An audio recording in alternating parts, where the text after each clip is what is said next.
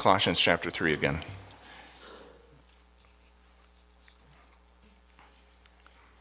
Do you know your body eats itself? Your body eats itself. The process has a really good Greek word to describe it. It's called autophagy. The principal researcher into autophagy is the Nobel Prize winner Yoshinori Ohsumi. He was surprised by what he discovered. A human cell, inside a human cell will wrap any defective organelles or proteins in a shield of lipids and then shred them to pieces with enzymes. That wasn't what scientists were expecting. They thought that cells were all about saving proteins, not destroying them. In fact, the cellular biological orthodoxy considered the body's ability to save and build proteins, not tear them down, to be the key to health.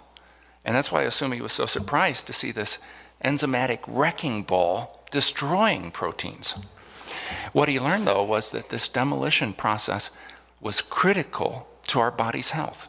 Cells put to death broken proteins and malfunctioning organelles, the ones that take from the body but give nothing back in return. They put them to death all the time and recycle them into new proteins and organelles that work like they were intended. Ohsumi realized that if this process were to stop, the body would begin to fail right away.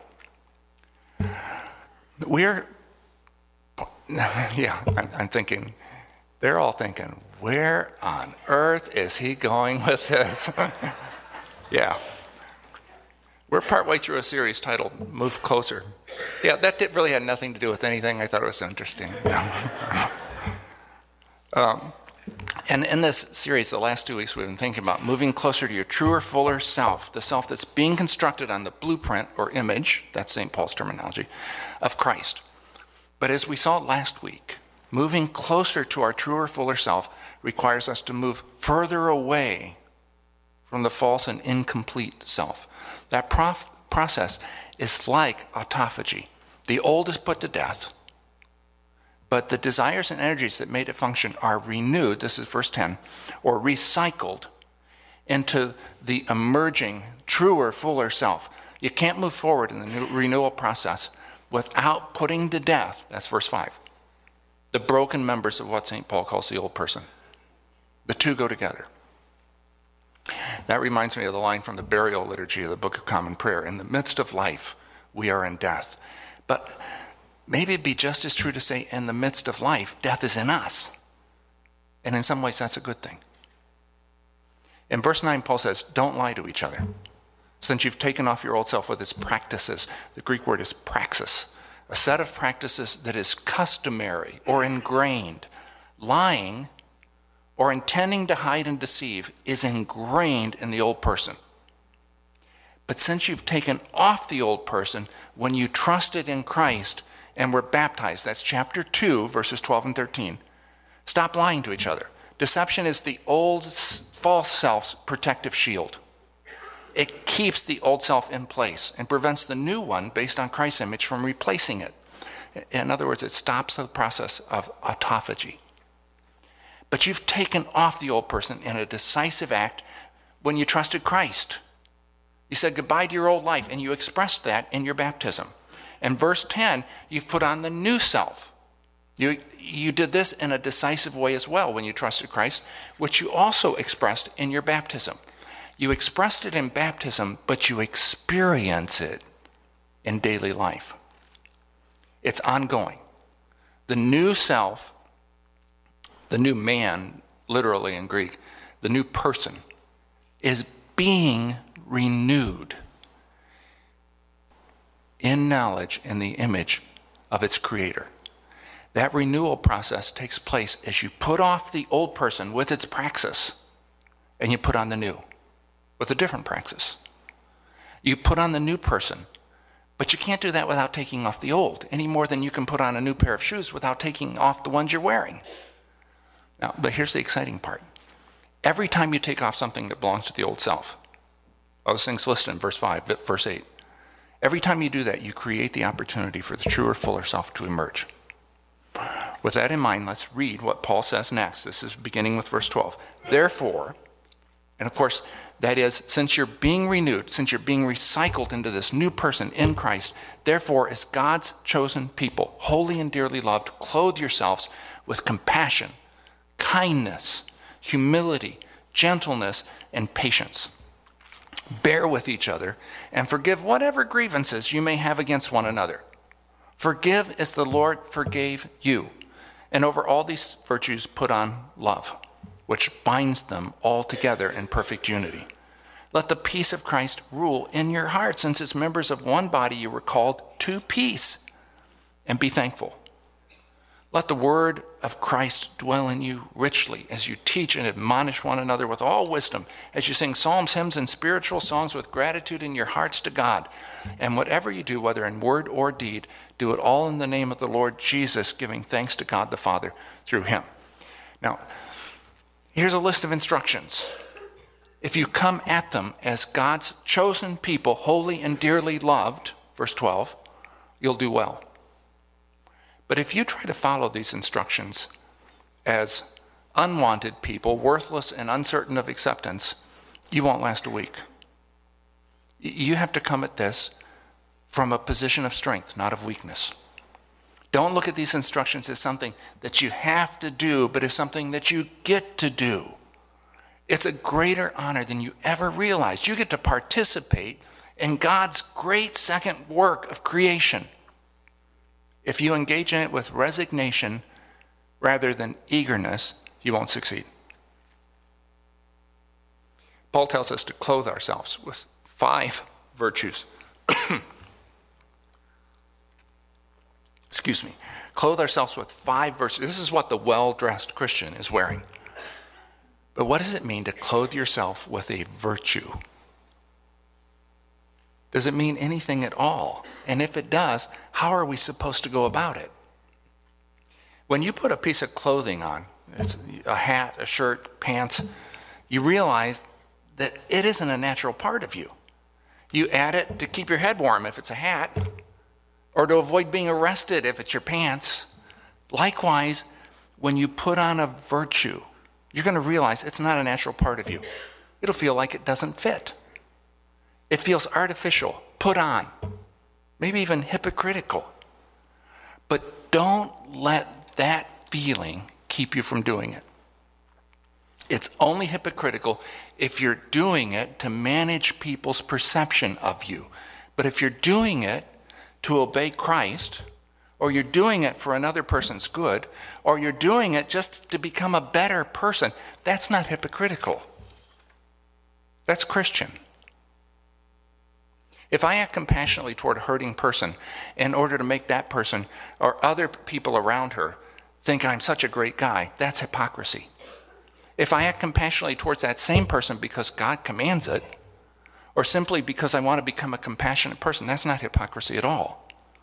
See, it is not the absence of feelings that makes a hypocrite, but the presence of deception, particularly deception in the cause of self-promotion.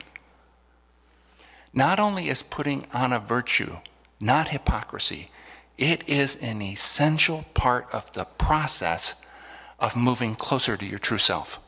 Putting on virtues is part of transformation or metamorphosis, to use the Greek word that St. Paul chooses.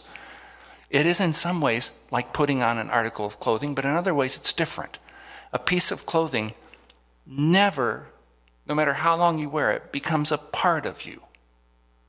Though I had an old sweater with these patches on my elbows that came pretty close, but it still didn't. But put on a virtue again and again, and it will grow into your very soul. A person who puts on compassion, for example, not as a self-promoting deception, but entrusting obedience to Christ, and does it repeatedly, will become compassionate. Do it often enough, and the compassion you put on the outside will attach itself and grow into you. It's like something out of a sci-fi movie. You will become compassionate. The capacity for that is built right into humans by design. And by the way, that same capacity comes into play with the anti-virtues of verses 5 and 8. Take up anger, put it on, wear it, and it'll grow into your soul and become a part of you. The same with malice, deceit, and so on. Humans were designed to work this way.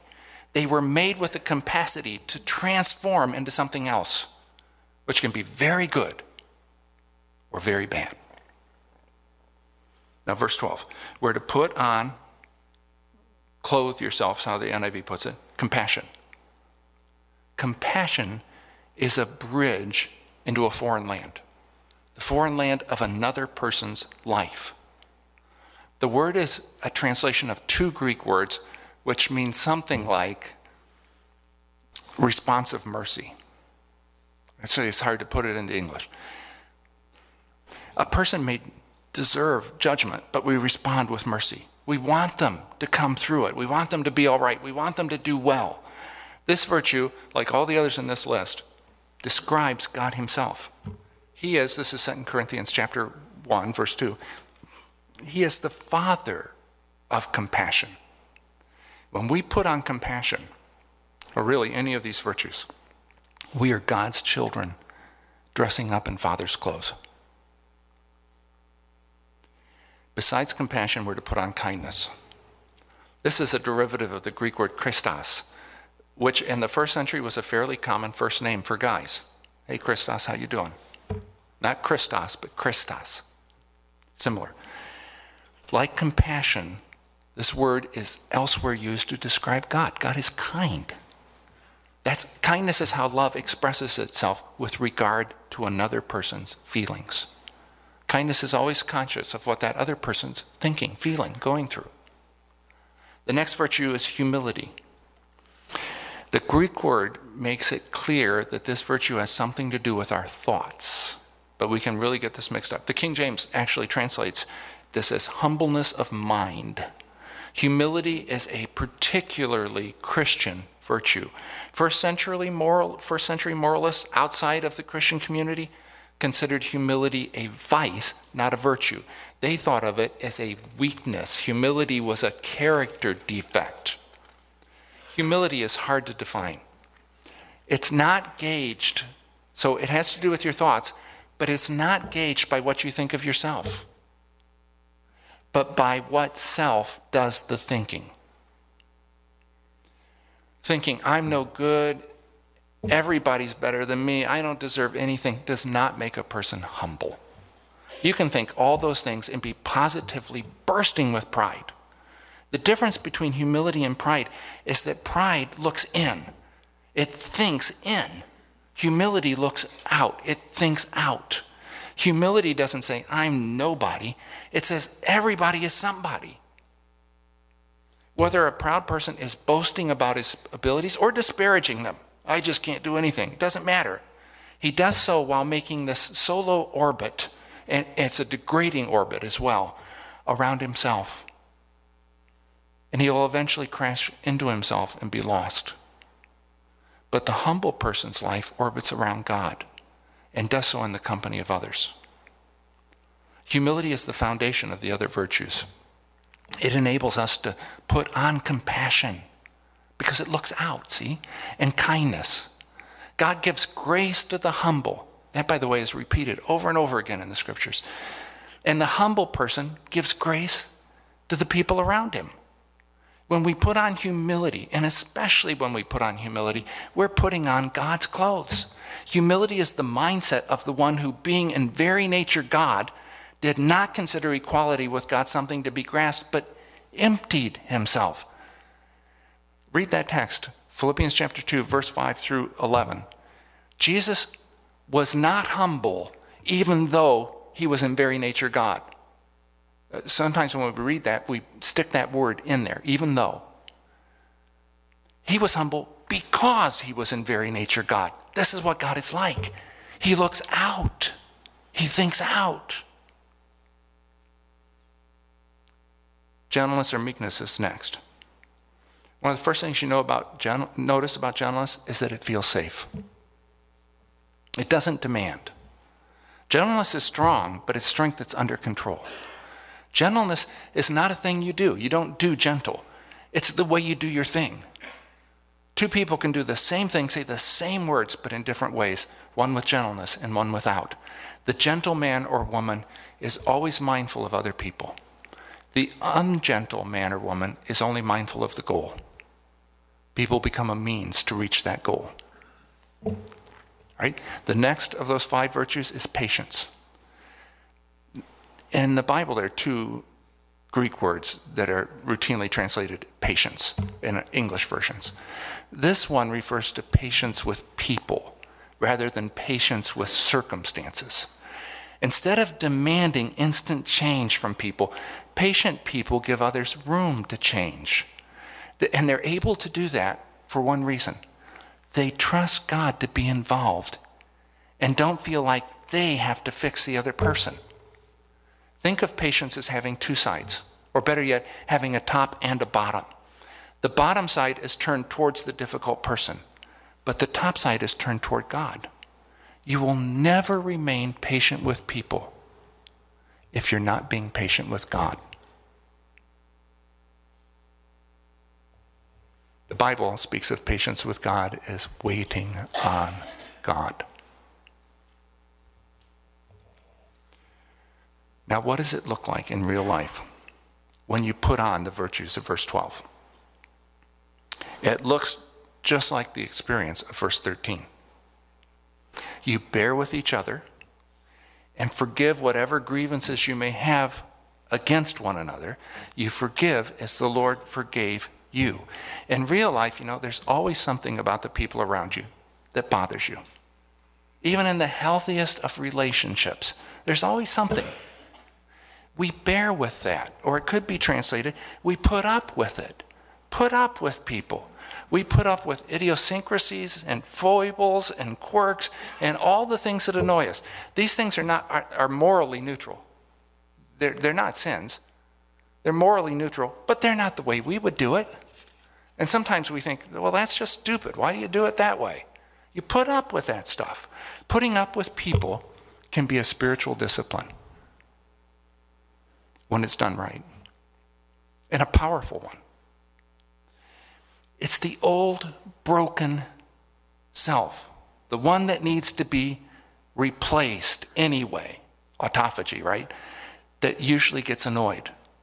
And so irritations become opportunities to put off and put to death the false self. As such, irritations are a mercy, though a severe mercy to be sure. Accept and be grateful for the things that annoy you. Every time you find yourself irritated by foibles and quirks and idiosyncrasies, you turn to God, you put off that old self with its practices, and you put on the new person. That, of course, will be easier to do if you're becoming practiced at putting on compassion, kindness, humility, gentleness, and patience. You put up with quirks, foibles, and idiosyncrasies, even the ones you think are idiotic. You do it as a spiritual discipline. It's all right, put up with it. But you don't put up with sins. Those you forgive. There are a couple words translated forgive in the New Testament, and they connote different aspects of forgiveness. The one focuses on the sin. It has the idea of sending it away. The idea comes from the Day of Atonement, when the high priest would confess the sins of Israel over the head of a goat. He put his hands on the goat's head, and he would confess over that goat the sins of Israel. It's called the scapegoat, right? That's where that word comes from. And then send that goat with all its sins into the wilderness, never to be seen again. Here are the sins, send them away. That's probably the most common word for forgiveness, aphiemi in Greek, send away. Send them away. The other word, the one that we have here, focuses not on the act of sin. That was a terrible thing. Now, it doesn't focus on that, but on the person of the sinner. The sin is sent away. The sinner is not. He or she is forgiven. This word is formed around the root charis. Charis is routinely translated as grace. This word is just charizomai. It turns grace into a verb. You grace people. We send away the sin, but we grace the sinner with acceptance. just as the Lord graced us. The old broken self gets that turned around every time. Rather than sending away the sin, it clings to the sin. It almost cherishes it. The old broken self seasons that sin with the salt of resentment and feeds on it until it poisons itself. It does exactly the wrong thing. It holds onto the sin, but it sends the sinner away. Instead of gracing the sinner, it snubs and ignores him and refuses to have anything to do with him. It clutches the sin and pushes away the sinner. That's the path that the rest of the world follows. But it never led anyone one step closer to their truer, fuller self. It leads instead into a wilderness of self-righteousness and anger and finally despair. The thing that holds all these virtues together, Paul says in the next verse, is love. Humility is the foundation of the virtues. Love is the pinnacle. Paul might be thinking here of how pieces in a soldier's armor were connected to and held in place by a special belt that the Roman soldier would wear. Love holds all the virtues together, and it completes them. But this love, this is important, does not originate in the Christian. It's God's love for the Christian and through the Christian to others. When we love others, we do so as Father God's beloved children. Let me paint you two scenarios. In the first year in a POW camp at the end of World War II, the guards have all fled before the Allied advance, and they took all the food and water with them. It's been 2 days since you had any. You're locked in this prison camp, you have no food or water, and the Allies haven't arrived. You and another prisoner climb the guard tower to have a look around. You enter, he sits in the doorway, feet dangling, looking down at his fellow prisoners in the yard. And so you see what he doesn't see. In the corner under an old coat, there is a sandwich and a canteen of water. And just then you hear him say, "I am so thirsty. I feel like I'm going to pass out." What do? Because you feel exactly the same way. If the Allies don't come soon, that sandwich and canteen might mean the difference between your life and death. Do you give some to your fellow prisoner, or do you hide it and keep it for yourself? Okay, that's the first scenario. Second scenario is similar. You see the canteen and the sandwich, and your fellow prisoner does not. But in this scenario, as you look out the guard tower, you see a long line of American Army vehicles coming up the road, including a water tanker and several food trucks. Now, does that make a difference in what you do with that sandwich and that canteen? Will you give some of that water and sandwich to your fellow prisoner? You might be far more generous in the second scenario than in the first. It wouldn't be because you were suddenly a better person, but because you suddenly saw you were going to have all that you needed and more. That's the way it is with God's love. When you know that you are loved with a love that has no end, you're free to give that love to others. But when you don't see that, and listen, the old false self doesn't see it, and it never will. When you don't see that, you're afraid to give it. It is so fundamentally important that we have come to know and have come to trust the love which God has in us. That's 1 John 4:16.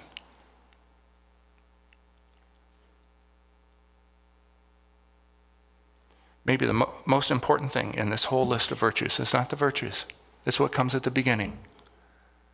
We are to clothe ourselves, therefore, as God's holy and beloved children. When we get that right, the rest of it can come in place.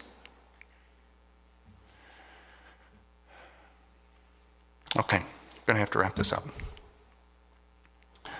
Don't forget, you move closer to your truer, fuller self as you move closer to the Lord. That's the trailhead. There is no other. If you want to move closer to your truer self in some other way, go and try it. Let me know how it works out. But to my knowledge, there's only one way, and it's not by trying to move closer to yourself, it's by trying to move closer to Jesus. Remember, too, you must leave behind the practices of the false and deteriorating self. That's Ephesians chapter 4. It's falling apart. You see, the old self is falling apart. You have to move away from it.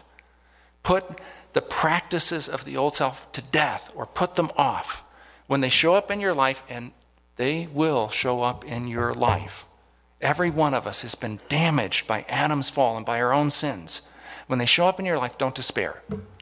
They're going to do that.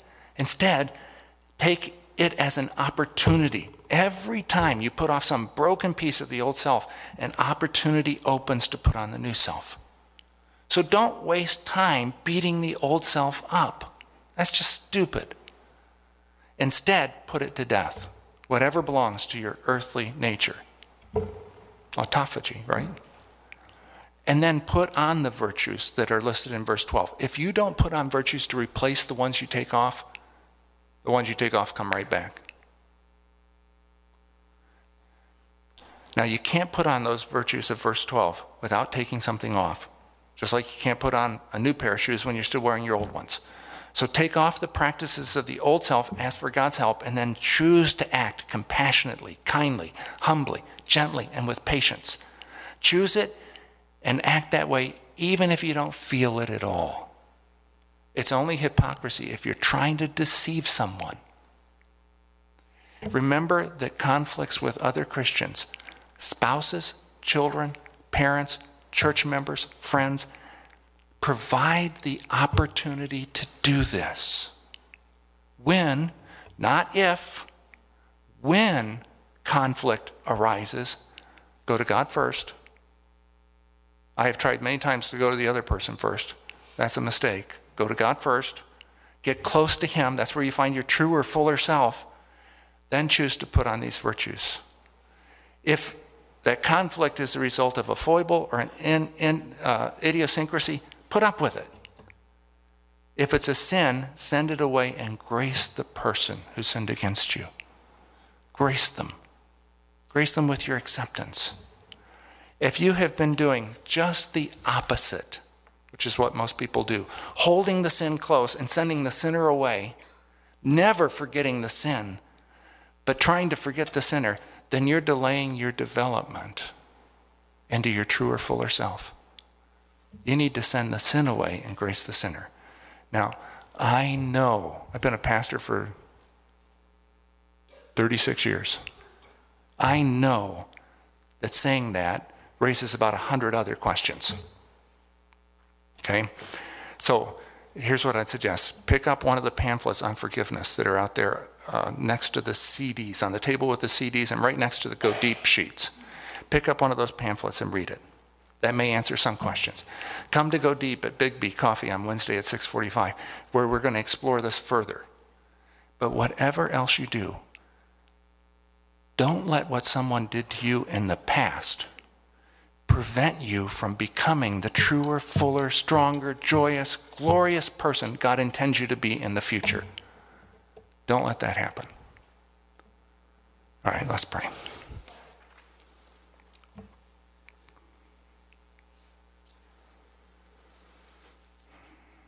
Father, it's obvious we have our work cut out for us. And Lord, you know that we're made out of dust. We get tired so quickly. We get distracted. We want to be distracted. We don't even realize that the old self is fighting to stay alive. There's so much more going on in us than we know. So Lord, you know, and we need your help.